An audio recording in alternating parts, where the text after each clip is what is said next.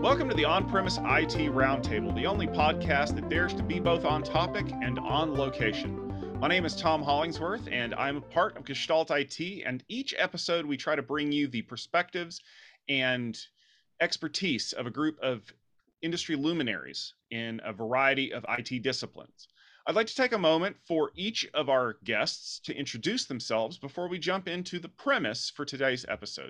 Hello, everyone. My name is Gerard Cavalinas. You can find me on Twitter at @GCavalinas, on LinkedIn at Gerard Cavalinas, and my blog, Tech House 570. I am Tim Bertino. I'm a network engineer in the enterprise space and a co-host of the podcast, The Art of Network Engineering. Hi, I'm Jody Lemoyne. I'm at Twitter at @GhostInTheNet, and I blog at ghostinthenet.info. I'm an independent consultant servicing the enterprise and medium enterprise space. All right, thank you very much for joining us today. Let's jump into the premise of our episode. Now, we're recording this in about fall of 2021, for those of you out there who may be watching this after the fact, and we're still in the middle of the global COVID pandemic. We've opened some things up, but we're starting to see resurgences, so a lot of people are still working from home. Events are still virtual. There's been a large migration of people away from companies in Silicon Valley. And that has a lot to say about the impact of how enterprise IT is going to be transformed by this.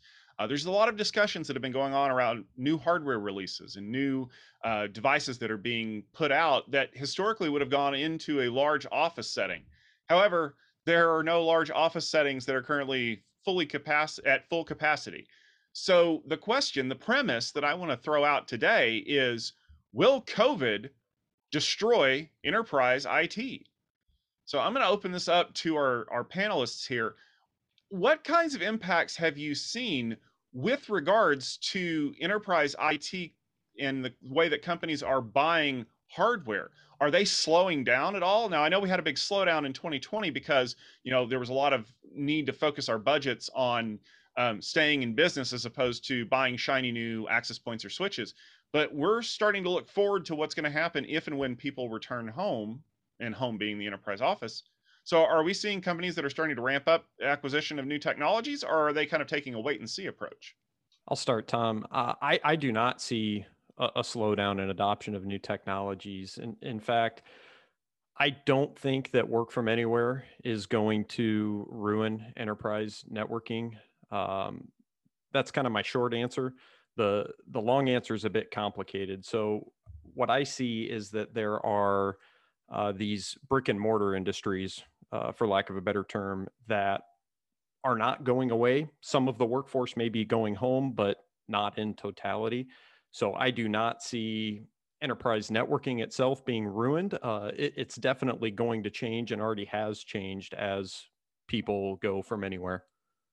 I completely agree. I don't see enterprise networking. As a matter of fact, working in the healthcare industry, I've seen us still flourish. I mean, we have sent a portion of our employees and, nurses. We've sent so many different types of people home, administrative side and so forth, but we're still growing as an organization and implementing new technologies. We actually just built out the entire infrastructure for 2 brand new sites that we're planning on opening. So, I mean, at least from my perspective, I don't see it damaging it in any way or changing it. I think what we're seeing is the space is morphing. Enterprise networking isn't what it was before the pandemic. For some it is, for sure, the ones who are primarily focused on bricks and mortar. But between the ones who kind of have to take a hybrid approach versus the ones who have decided to go completely remote, they're changing their perspective and leaning on a lot more stuff that's not necessarily core focused. We're seeing a lot more adoption of commodity networking, believe it or not. We're saying, what is good enough for our remote spaces? And is that going to be a different strategy than what we have in the local spot? And for the ones who are going all remote, commodity networking is on the rise. That's becoming the new enterprise in a lot of cases, and the traditional enterprise is becoming the really high-end enterprise. And I think you're absolutely right there, Jody. And we've seen this over the variety of customer focuses that we've been working with over the years. And I give you an example. There's been a long-held kind of truism that a lot of the networking equipment manufacturers don't make features for mom and pop SMEs. They make features for the Fortune 50, and those features trickle down into the equipment that gets sold eventually.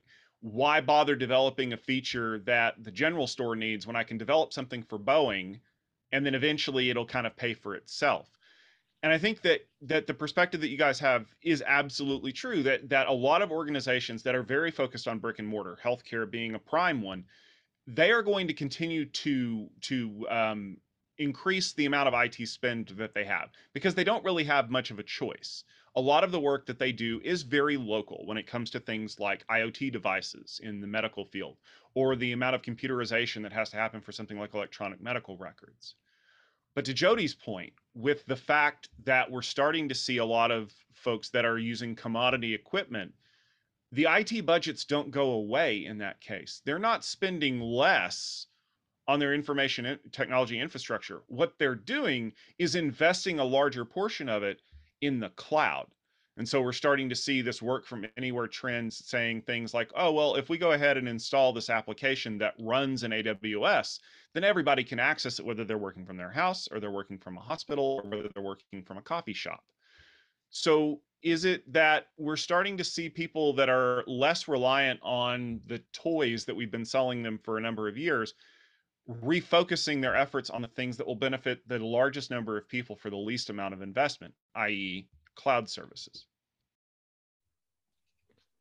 Yeah, I'd really like to get Jody's take on this. Are you seeing less adoption in physical hardware and more software SaaS-based solutions, like people that are working remote rather than using hardware security appliances? They're leveraging software endpoints and connecting to the cloud?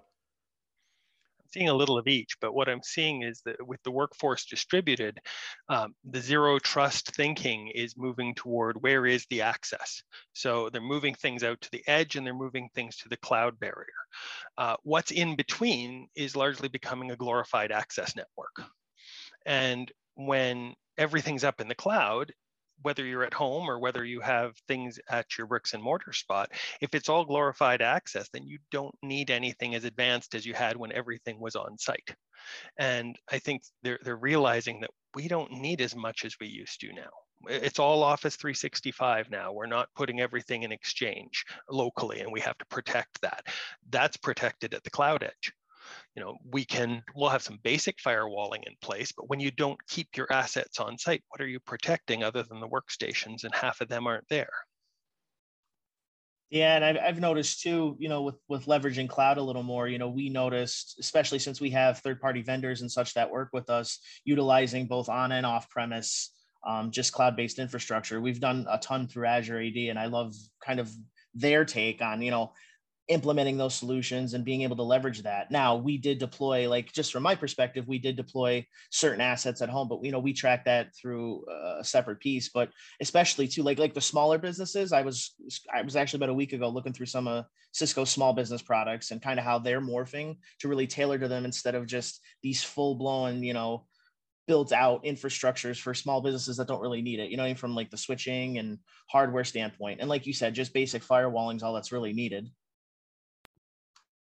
And I think that's an accurate point because for a long time, I'd say up to about end of 2019, the idea of working from home or working from any location was kind of a novelty. Like, we had to do it for a couple of people for some reason or another, but realistically speaking, we wanted you to come into the office where all the cool stuff was.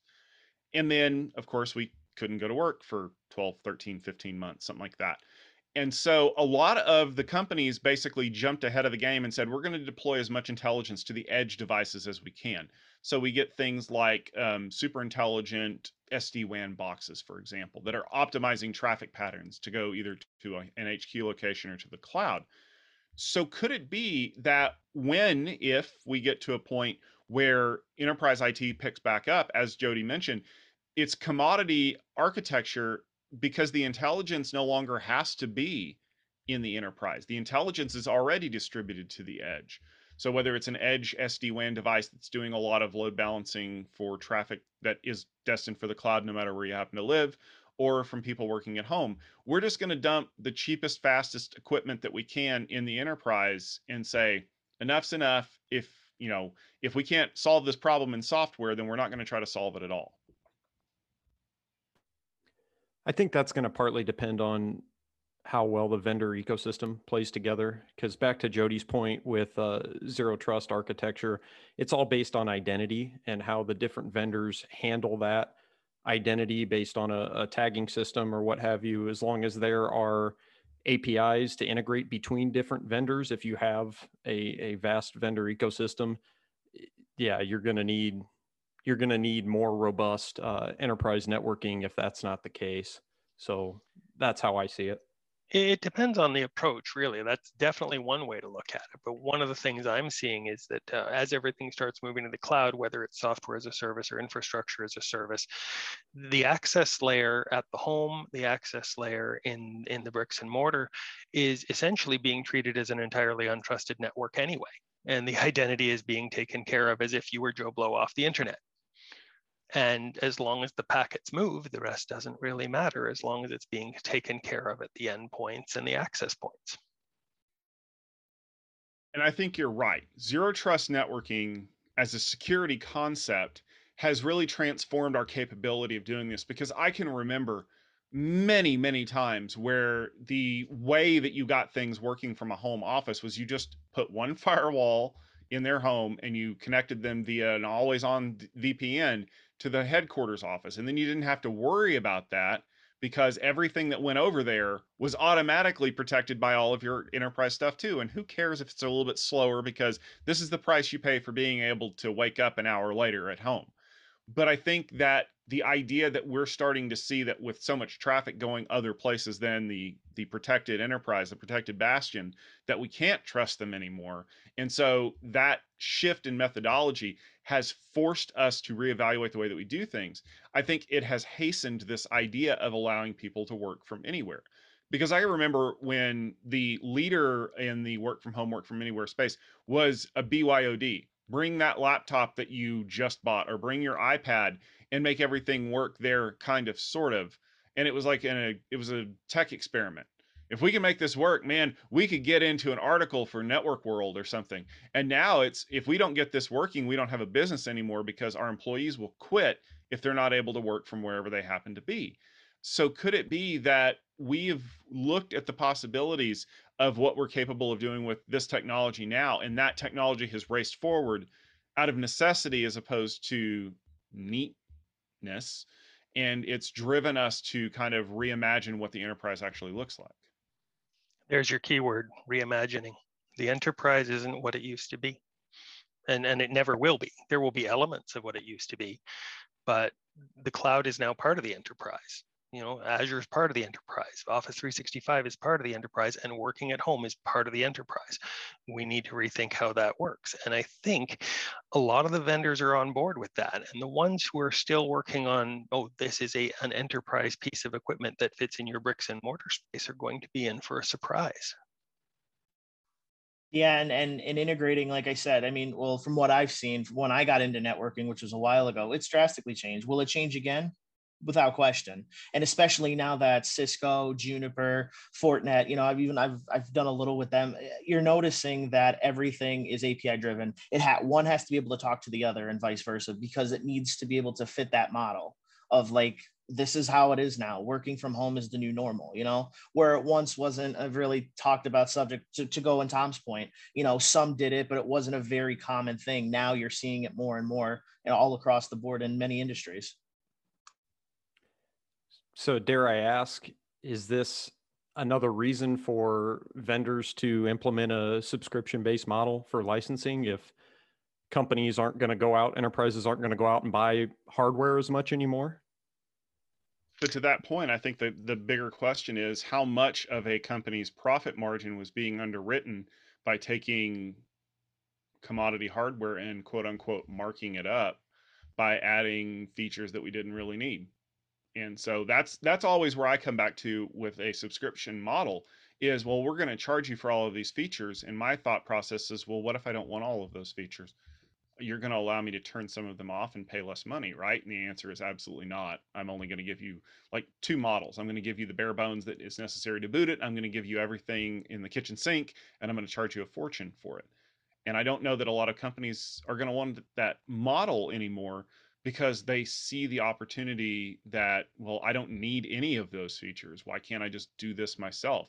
And again, as we said, um, reimagining things sometimes means getting rid of the people that you've worked with for quite a while because you finally realize you don't need them as much as you used to.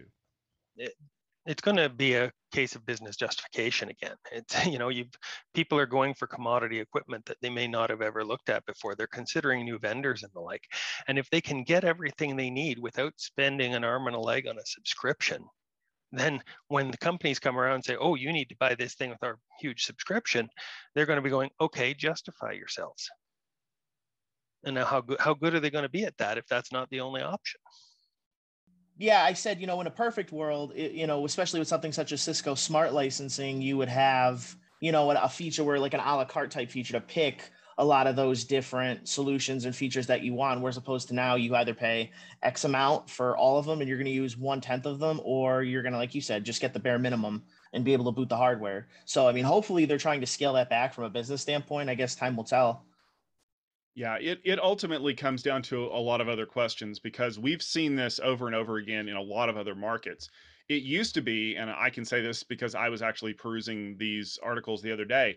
When you look at what it used to cost to acquire a computer, like a desktop computer, you would fall over if you had to pay that for a basic desktop computer now.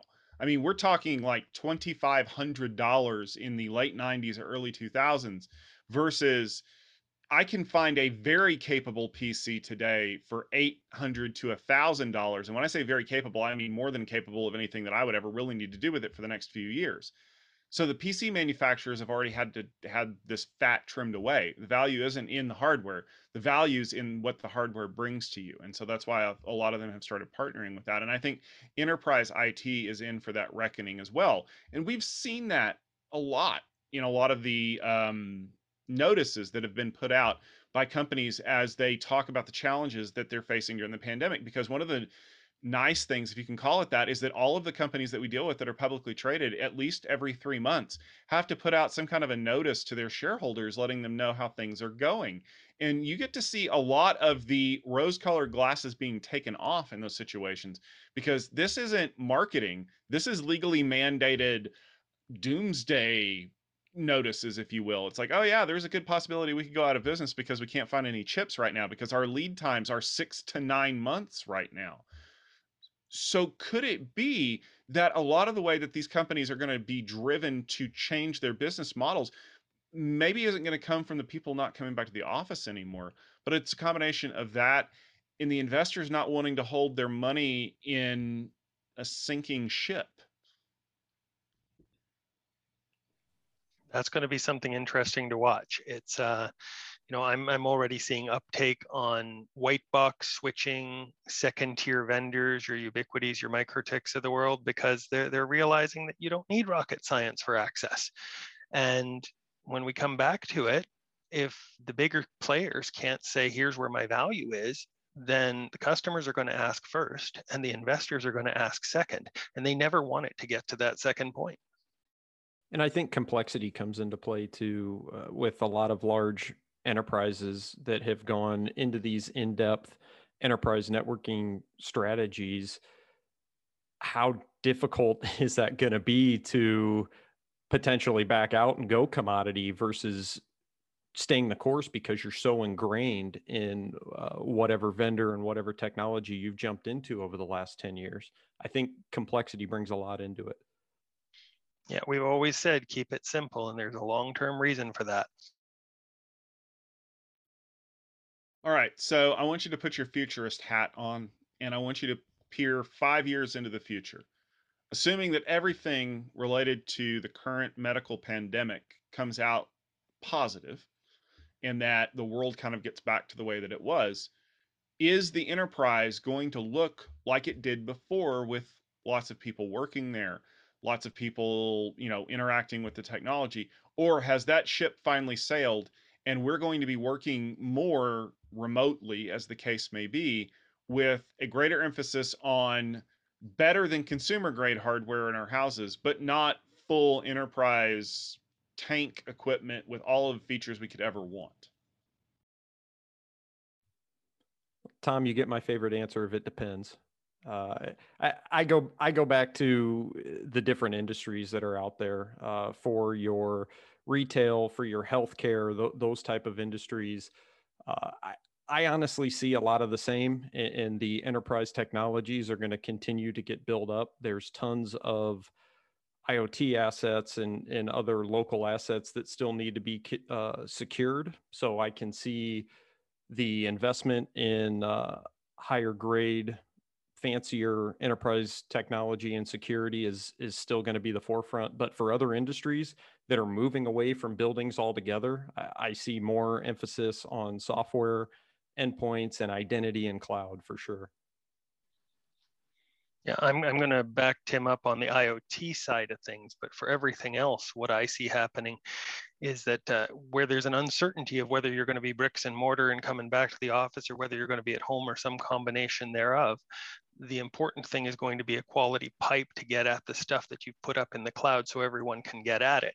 And so whether you're in the office or not, you're going to see stuff that is the basics.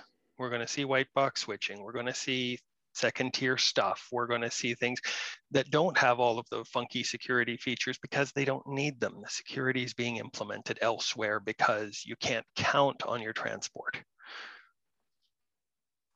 Yeah, and Jody said it a few minutes ago. I feel it's keeping it simple, right? At least as best as we can. I feel it's going to be a hybrid model of being able to give them a very simple, non-complex solution that will be able to assist them at home while still maintaining, from the infrastructure side of like an enterprise networking and balancing that wherever that may be for each industry, because that's going to vary.